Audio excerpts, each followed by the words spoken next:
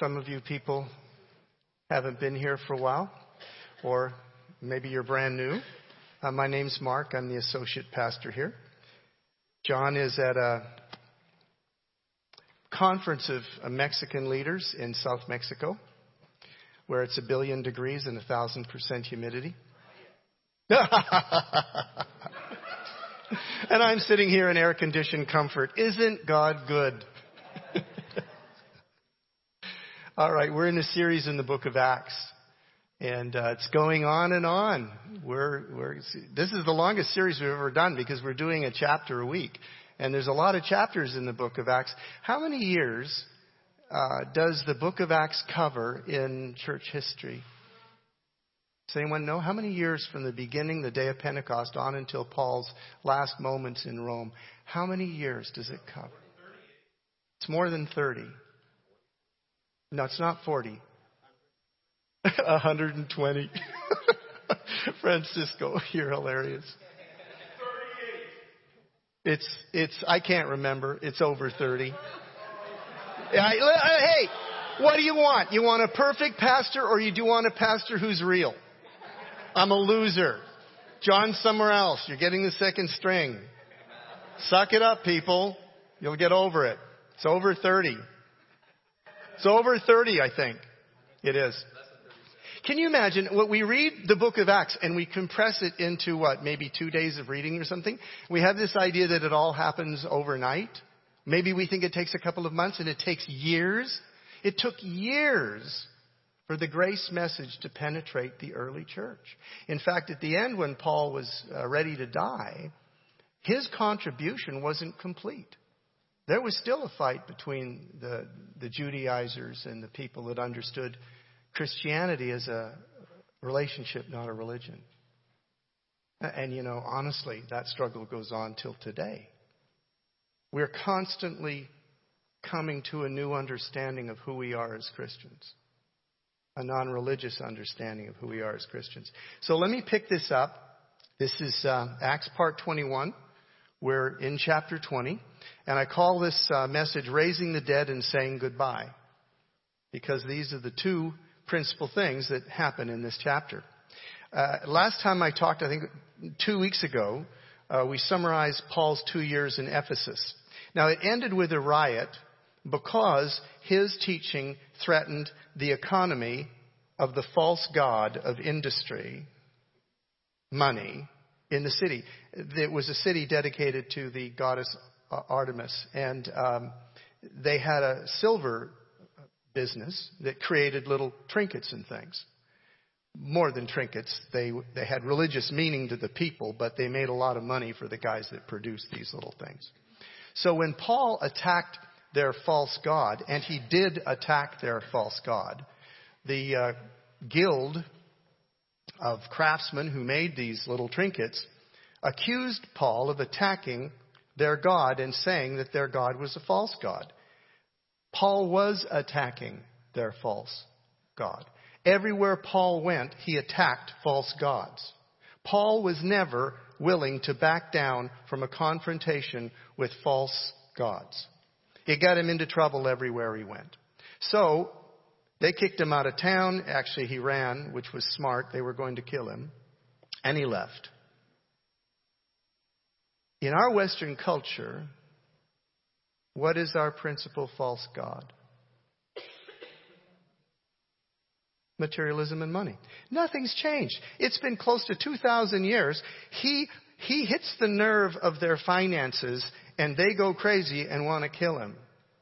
People, we are as devoted to our finances as they were devoted to their false little trinkets. In the Western world, money and material things, stuff, is our principal distraction from a relationship with God. Same then, same now. And a riot ensues, and Paul has to leave. Next, he goes to Greece. Now, he's intending to go to Syria, but he discovered a plot by the Jewish leaders to kill him, so he left by another route. Why did they want to kill him? Was their issue money? No. What was their issue with Paul?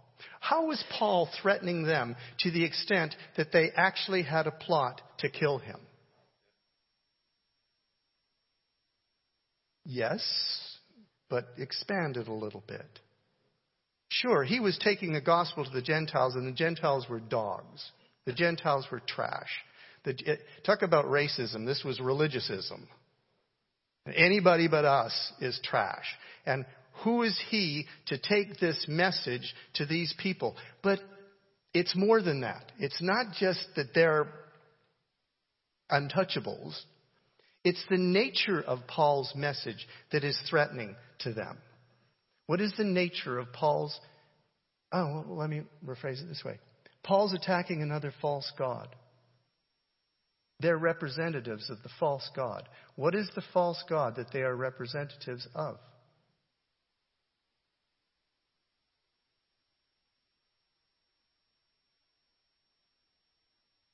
Yeah, well, close. Yes, exactly. They're the false gods of righteousness through works. That's their business. That's what they're in. The only way to come to God is by keeping the rituals and the rules, and we are the keepers of the rituals and the rules. We are the interpreters of the rituals and the rules. They are maintaining their position of control in their false religion, and their false religion's religion. Hello? Their false religion is religion. It is the understanding that you come to God through your works, and we'll tell you whether you're succeeding or not. And Paul comes along with the outrageous, absolutely criminal idea that Jesus' death on the cross has set people free from a performance orientation to their life.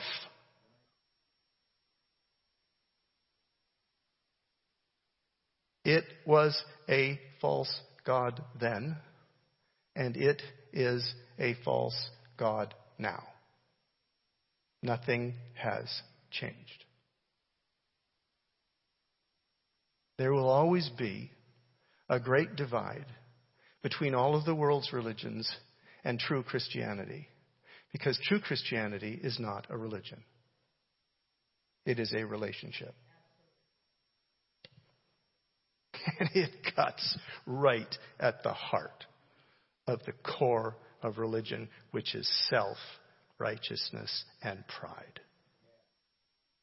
The reason religion sells is because underneath of it there are two contrary things operating within us. One is shame, and religion uses shame to control people.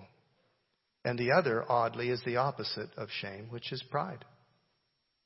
You see, if you're doing well under religion, you're keeping the rules, you're in a good month or two, you're in a good week, you haven't done anything really horrible, you can feel pretty good about yourself. And now you're in that state of pride. Self-righteousness. Or you can be having a very bad week, know that you're a loser, your conscience is speaking truth to you, and you are in a state of shame. And you feel so bad, you just want out of it, and you need someone to come along and tell you what to do and how to do it, and then tell you you're doing okay. And that's religion. Paul is the apostle of grace, and religion hates grace because grace sets people free from religious striving and guilt and shame. No striving, no guilt, no shame equals no mechanism for the leaders to use to control the people. Same then, same now. Here's a test. I thought about this. This is interesting. Here's a test for whether or not a person has religion as their false god. Are they under religion? Is that their false god? Here's the test. If they treat you as an enemy when you differ with their faith, they are under religion. Isn't that interesting? That just kind of came to me. If they treat you as an enemy when you differ in some way with their faith, they're under religion.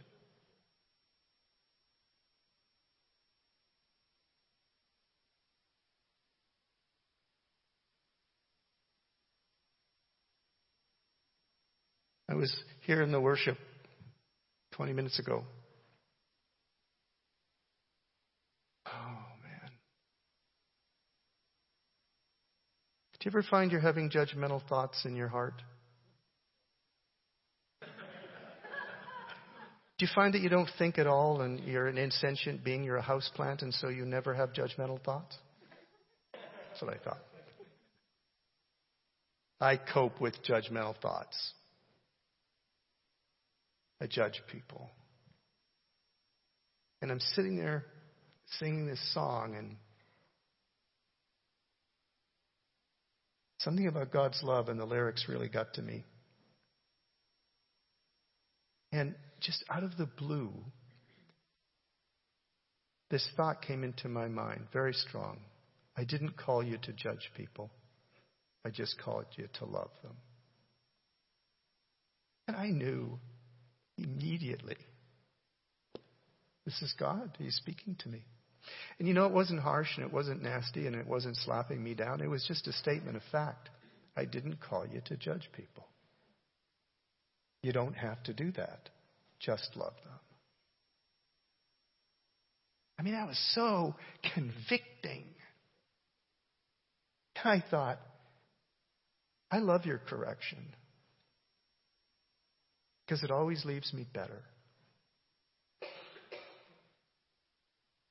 See, correction under religion leaves you with more shame and no sense of hope to change. When your Father corrects you in love, you feel better for it. And you feel you've already changed. Because it changes you.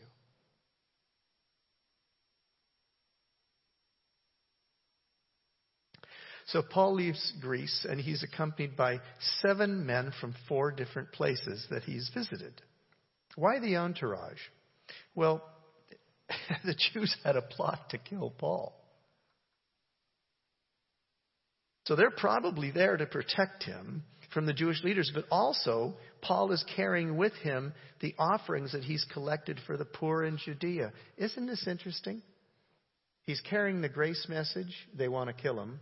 He's carrying money. They want to kill him and take the money. 2 false gods joining forces to track Paul down on the road and kill him. So he's got 7 good, strong, stout guys from 4 different places as his bodyguards. At this point, he is under the daily threat of death. It's a daily threat of death.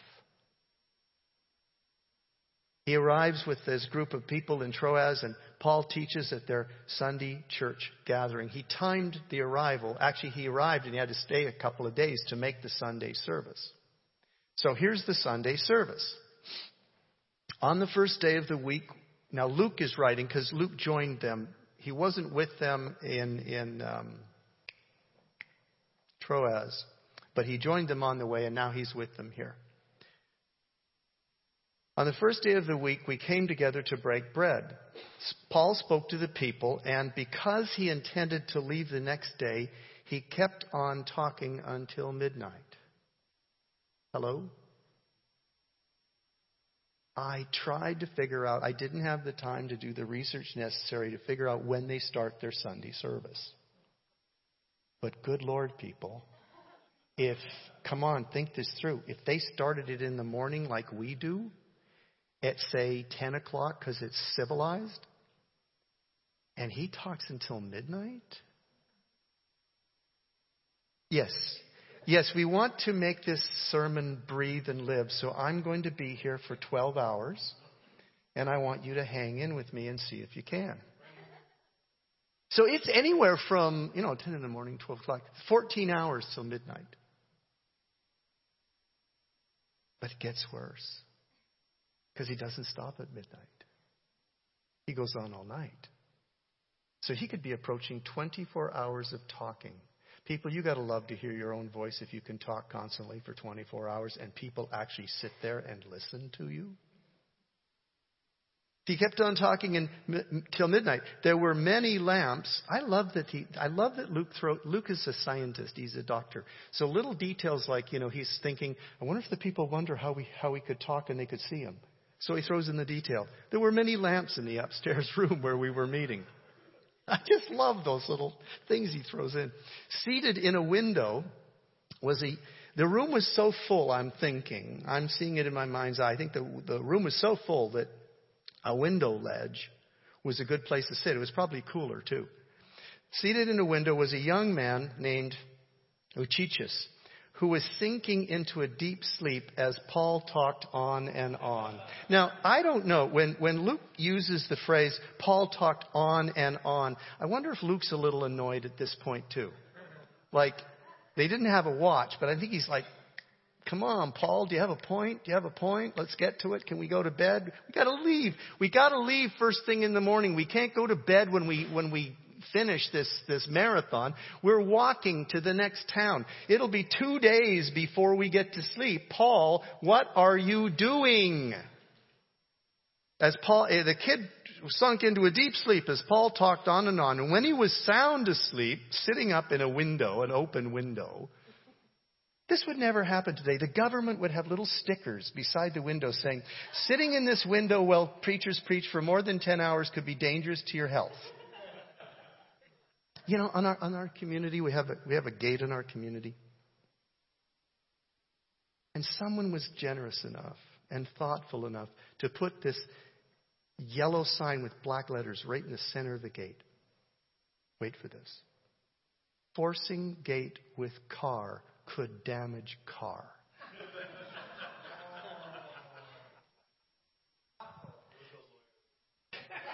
He was a lawyer. Oh, that's so good. Anyway, there was no little warning sign about sitting in windows while listening to long-winded preachers. When he was sound asleep, he fell to the ground from the 3rd story and was picked up dead. Now stop whining when I go a little over time. You're still breathing and you haven't fallen over and you're not dead. When he was sound asleep, he fell to the ground from the 3rd story. He was picked up dead. Paul went down, threw himself on the young man, and put his arms around him. Bold. Don't be alarmed, he said. He's alive. Then he went upstairs again and broke bread and ate. And after talking until daylight, he left. The people took the young man home alive and were greatly comforted. And just greatly. Paul talked on and on. Greatly comforted. Yeah, do you think they just got to see this amazing miracle? I don't know that they saw it. I think the rest of them were asleep too. And at this point, they just wanted to go to bed. What can we take from this passage? This short passage reveals a level of commitment by Paul and the church that we do not see in our church experience.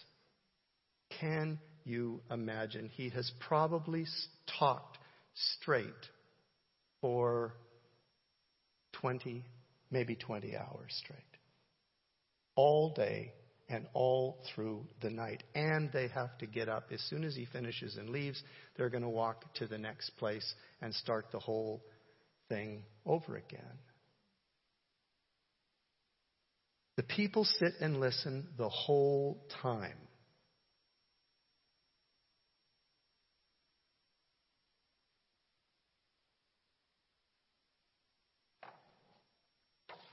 Here's my question.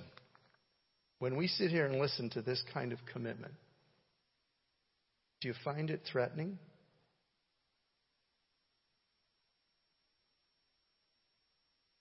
That there were people that were so committed to learning and knowing God and being the church that they would stay up all night while this guy talks on, and there's a leader so committed that he'll do it all night?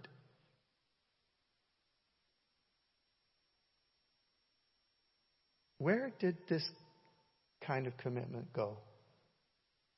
Because, honestly, people, we're not like that. We're not even remotely like that. Where did it go? What are our false gods? What are our false gods today that keep us away from commitment?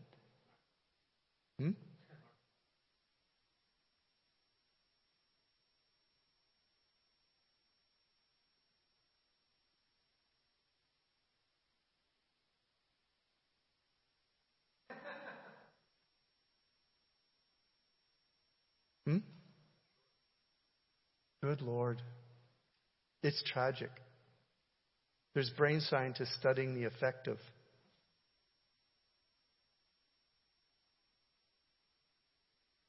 texting, tweets, twerks, dorks.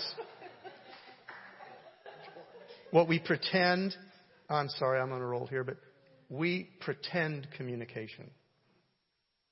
You know, there was used to buy Kellogg's cornflakes when I was a little kid, and you could send away and get a little submarine that would go in the bath. You put baking soda in, it would go down and burp, and then it would come up and go down. I love that thing. I wanted that so badly. And you had to send in so many box tops or, quote, reasonable facsimiles. And I asked my mom, I know the box tops, but what's a reasonable facsimile? And she didn't know, so we went to my dad, who was a lawyer, and he said something that looks like it but isn't, but close enough you can get away with it. Thank you. I needed that. So you tear off the front of the box with the word Kellogg's on it and cornflakes, and you send that with the box top, and that's like 2 box tops. Anyway, I got the submarine. But that's not the point. The point is that we were designed for a certain kind of communication. It's called face to fricking face. Okay? It's like my eyes look into your eyes, and something happens between us as we speak, which is an actual good thing. It leads to something we call friendship. I have more friends on Facebook that I've never met. What an oxymoron. I have friends on Facebook I've never met. Why do I call them friends? We don't have a relationship. I've never looked into their eyes. They send me pictures of the food they eat, which I find really annoying because I'm on a diet. It's driving me crazy. I'm seeing all this food I want. So that a friend will not send you pictures of food you're not allowed to eat. That is not friendship. That is bad. Stop sending me ribs and beef and stuff like that. Send me lentils and lettuce photos. So this whole instant communication thing, this whole smartphone thing, it's not smart. Brain scientists say that our ability to concentrate and hold information is dropping quickly with the use of these things. We don't think anymore. We merely react. What else? What are the things in our lives that keep us from the kind of commitment that hungers after God? I mean, you said a bunch of them. Say them again. Comfort. Absolutely. What else? TV and entertainment. Selfishness.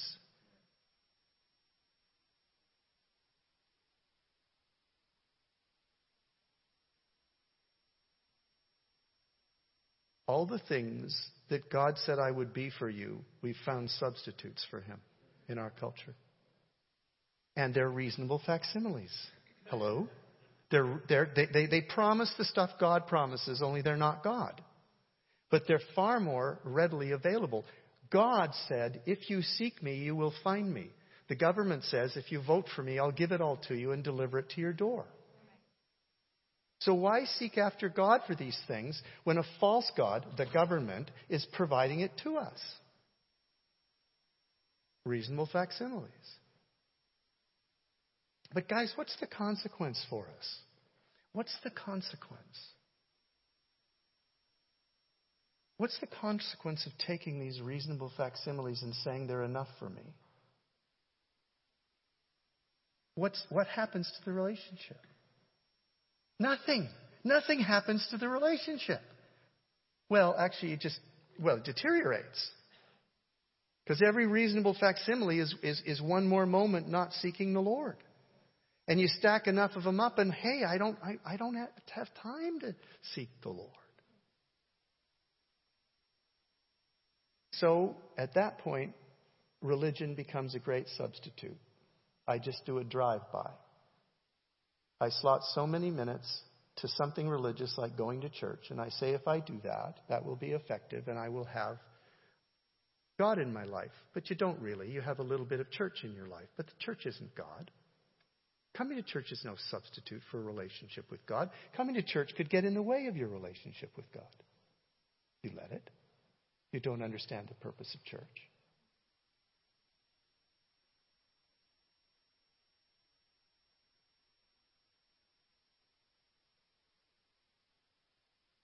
So Paul leaves Troas for Jerusalem. On the way, he stops at Miletus.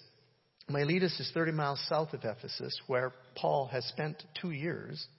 So Paul sends for the Ephesian elders to come and say goodbye because he doubts he will ever see them again. This is a deathbed kind of thing. He doesn't think, he actually does see them one more time, but only briefly. But in his mind here, he's never going to see them again. He has been warned everywhere he goes by the Holy Spirit that he's going into serious trouble. And in fact, in a moment, a prophet warns him he's going to go to jail. And yet Paul keeps on going.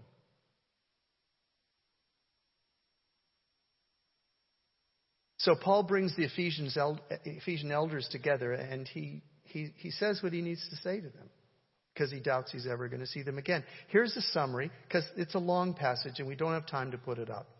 But here's a summary of his parting words. Number 1, you know how I have lived with you. I have served the Lord with great humility and tears. The whole time I was severely tested by the plots of the Jewish leaders. He's saying, I've been faithful to you, and I haven't done it out of pride. I've done it with a humble heart and a broken heart for you much of the time. Number 2, he says, I've never hesitated to preach anything that would be helpful to you, and I've preached to Jews and Gentiles alike that they must repent and accept Jesus as the way to salvation. This is a way of saying, I've preached the grace message to you over and over again because you have to get it. He's contrasting his message with the message of false religion. Jesus is the way, and you've got to repent and accept him. There is no other way to earn your way to heaven. Number 3, he says this. Now, this is so fascinating to me. Everywhere I go, I'm warned by the Holy Spirit that prison and hardships await me. Everywhere I go, I'm warned by the Holy Spirit through direct revelation to his own mind and through prophetic words from others. He's being told, you are going to jail. But I am going to Jerusalem. This is the place of maximum risk. But I'm going to Jerusalem because the Holy Spirit is compelling me to go. What the heck's going on here? Everywhere he goes, the Holy Spirit says, you're really bad, really bad, really bad. Look out, really bad. And then the Holy Spirit says, go into the bad. Why is the Holy Spirit warning him on the one hand and leading him into trouble on the other?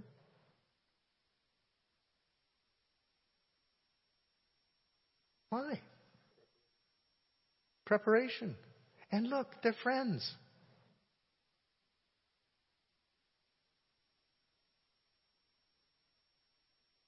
Your nose is broken. I need to fix it. This is going to hurt a lot. This is going to hurt a lot. But this is the purpose of your life. This is who you are. This is what you're made for. It's going to hurt a lot. The promise you never see in your fridge. The promise from Jesus you never see on a human fridge. In this life you will have trouble. You always see 10,000 will fall on your left and 1,000 will fall on your right, but you will be fine. And you see you will be rich and have many things. You see all these promises, but you never see the promise in this life you will have trouble. The Holy Spirit's not going to lie to you. He says to Paul, you're going into trouble. It'll probably kill you. Now go. But you're not going alone, because we're discussing it now ahead of time. So you know when it starts to unfold, I'm there with you. And this is part of your purpose. This is who you are. This is the call that's on your life. It's going to be ultimately okay. And this is how Paul reasons it through after the Holy Spirit has warned him and sent him into trouble. However, I consider my life worth nothing to me, if only I may finish the race and complete the task the Lord Jesus has given me, the task of testifying to the gospel of God's grace. This message is Paul's life message, and he will die speaking it. Do you have a purpose worth dying for? Do you have a message in your heart worth dying for? Because if you don't, God will give you one if you ask. But you have to seek Him for it.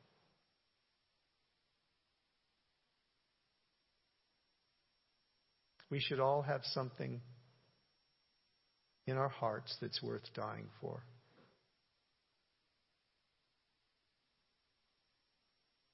And if you ask Him, He'll give it to you.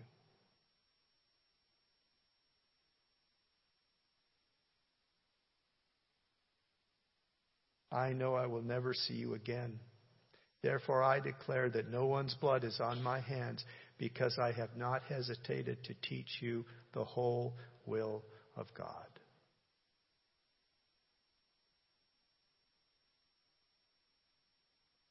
You're the leaders of God's church. So you need to keep watch over yourselves and your flock, because once I leave, savage wolves are going to come. Some are going to rise up from amongst you to distort the truth in order to draw people away to themselves. Be on your guard. I've never been greedy for your money. I've always supported myself. By my example, I've shown you that you need to always help the weak amongst you. There's two words that sum up what we see of Paul in this chapter: integrity and commitment. He loves the truth and he won't back off. He's radically and completely committed. He's transparent and real with his brothers and sisters. He's humble and he's honest. He's never held the truth back, even when telling it brings persecution on himself. He's not afraid to preach the hard truth. He knows he's probably going to end up in jail or dead, but he goes forward by the leading of the Holy Spirit into the one place where he is in the most danger. He puts completing God's work ahead of his own survival. He warns them about the number one false god they must contend with, the religious spirit that God dominates and governs the Jewish leaders and their false religion. He argues for vigilance in protecting the message of grace that has freed them from the bondage to religion.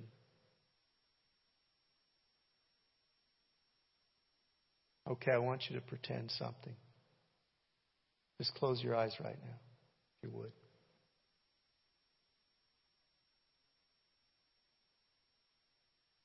Pretend that I'm speaking my last message to you and that I want to warn you about the false gods in your life.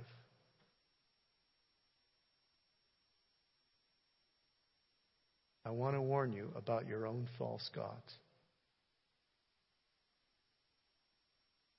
Take a moment and ask the Holy Spirit, what would you be warning me about through my pastor today? Father, show me what my false gods are.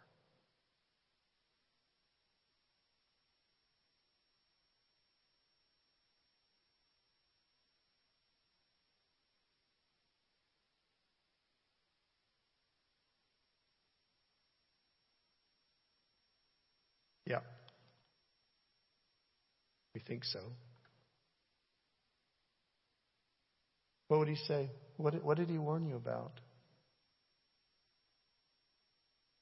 What's the false god you have to contend with? I'm asking.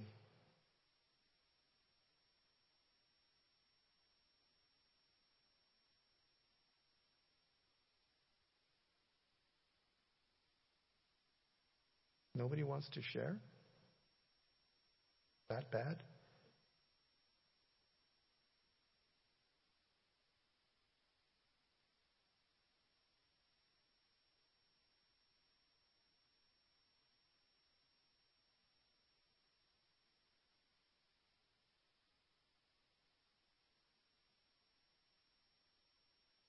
Pardon? Self-focus? Pride? That's honest. Comfort? Yeah. Here in the land of comfort. What else? Game. Anything else?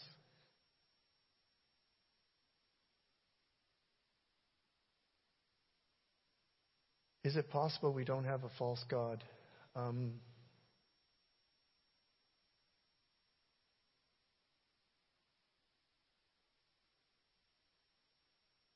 Maybe. I can only judge me. Okay, let me rephrase it. If you were being tempted to a false god, which false god would you be tempted to? By? Where's your weakness? Self-righteousness. It's another form of pride, right? Guys, listen, I know this isn't a feel-good message. I get that this one will never make it to your fridge. Yeah. We need a feel-good message. But look, listen, guys, if we don't know ourselves, our weaknesses as well as our strengths, we cannot judge ourselves with sober minds, like Paul says in Romans. We can't judge ourselves if we don't know ourselves. And if we're not willing to ask ourselves hard questions, then we're deluded.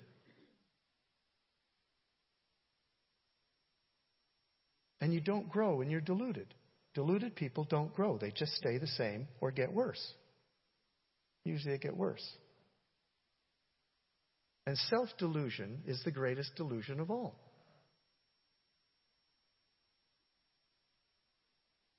We got to know what our false gods are. We got to know the enemy's tactics against me. I don't need to know the enemy's tactics against you. You need to know the enemy's tactics against you. I just need to know for me. Asking ourselves this question every once in a while is a really smart thing to do. In order to be a Christian. Yeah, please.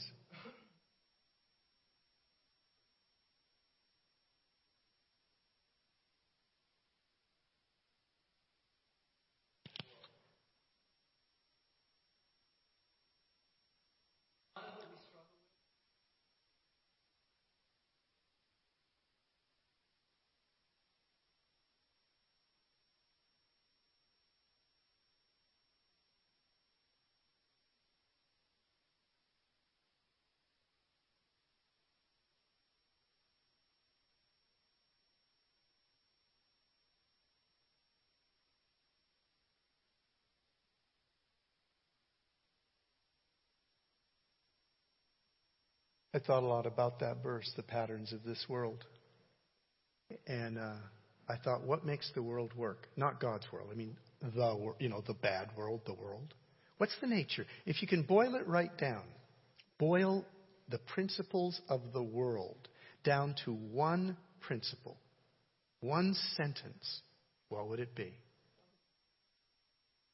Here's the one I came up with. What's in it for me? That's what makes the world work. It's the entire structure of the world. What's in it for me? Yeah, that's one part of what's in it for me is hedonism. But look, if you boil Christianity down to one sentence with a question mark at the end of it, what would it be? What's in it for God? It's not about me. It's exactly the opposite of what the world says. You can put it many ways. You could say, what's in it for God?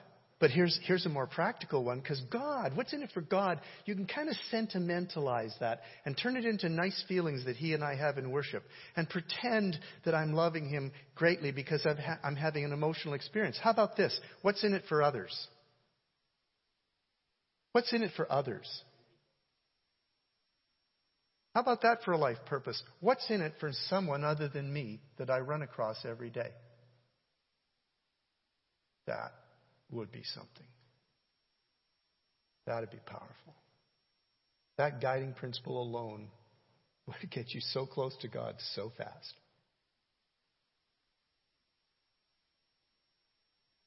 The false god I have to contend with is me. That's my false god. Me. My self-focus. Which is almost limitless. There are only moments when I'm distracted from myself. And those are the freest, best moments of my life. Are you much different? I don't think so. It's our nature. Okay. That was horrible. Sure, we can do better next week. You're welcome. But listen, here's the deal. You sat through all that. You survived. You get a t-shirt. I survived. Mark's teaching. And not only do you get a t-shirt, you get a free lunch. Rachel, stand up. This was Rachel's last Sunday singing with us. She's going off to school. She's getting married next weekend. And she's going off to school.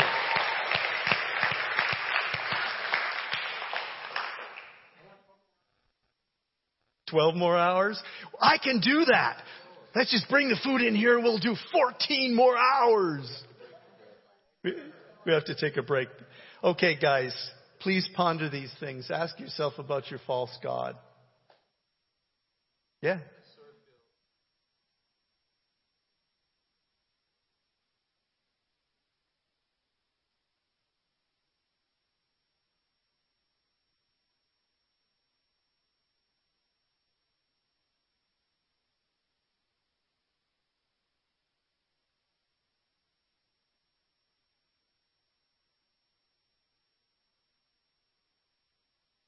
Did you get Jerry's question? Did you hear it? Okay, the answer is really simple. It isn't a matter of what career he calls you or doesn't call you to. It's how you live in that career. Do I have time for the person right in front of me right now to communicate love to them and make this moment about them and not about me? Guys, it comes down to how you treat the checkout person at Albertsons. Do you bring joy into people's lives? Do you bring peace into people's lives? Do you bring the fruits of the Spirit into the people's lives who you come across daily? It might be a 2-second interaction. It might be a 1-hour interaction. It doesn't matter. And it doesn't matter who they are or how long you're with them. Can you stop focusing on yourself long enough to give them a taste of God's love? Just a taste. Free samples. Costco. I should know. I eat lunch. Never mind. Can we just give them? It doesn't. See, we make it way too complicated. You know, I got to have the right job in order to please the Lord. No, you don't. It's not about the work or the family. Love the family. Love the people you work with. Love every person you come across. Try to bring God's character into everything that you do. And the best way to do that is to forget about yourself and figure I'm a servant. I'm just here to help other people. I'm a messenger of something good. I'm a value-added agent. I want to leave them better than I found them with something from God. If we do that, it doesn't matter what we do for a living or where we live or what car we drive or anything else. That's the only ethical question that matters. Am I bringing love to the people around me or am I self-centered? And I want to repent of my self-centered moments. And I want God to convict me when I'm being self-centered. And I want the power to overcome my self-centered nature. And I'm going to try to do it until I die. And that ought to be a well-lived Christian life. No matter whether you are a garbage collector or the president, it doesn't matter. It matters how you love the people you're with. And if you're married, starting with your wife and your children, that's the number one responsibility. And then in concentric circles of influence from the core outward. And you can't do it without a life spent with some time with God every day. If you are not in His presence long enough to acquire more of His blessing, more of His character and nature, more of His Spirit, you won't have anything to give to the people you run across. So you got to fight with the distractions to cut out enough time to spend enough time with the Lord that He is influencing your personality before you take your personality out into the world. It's so simple. And distraction is a false god. So how are we going to slow down so we can be with Him and be influenced by Him and be changed enough that we can reflect Him and represent Him to the world? We're done. Way over time.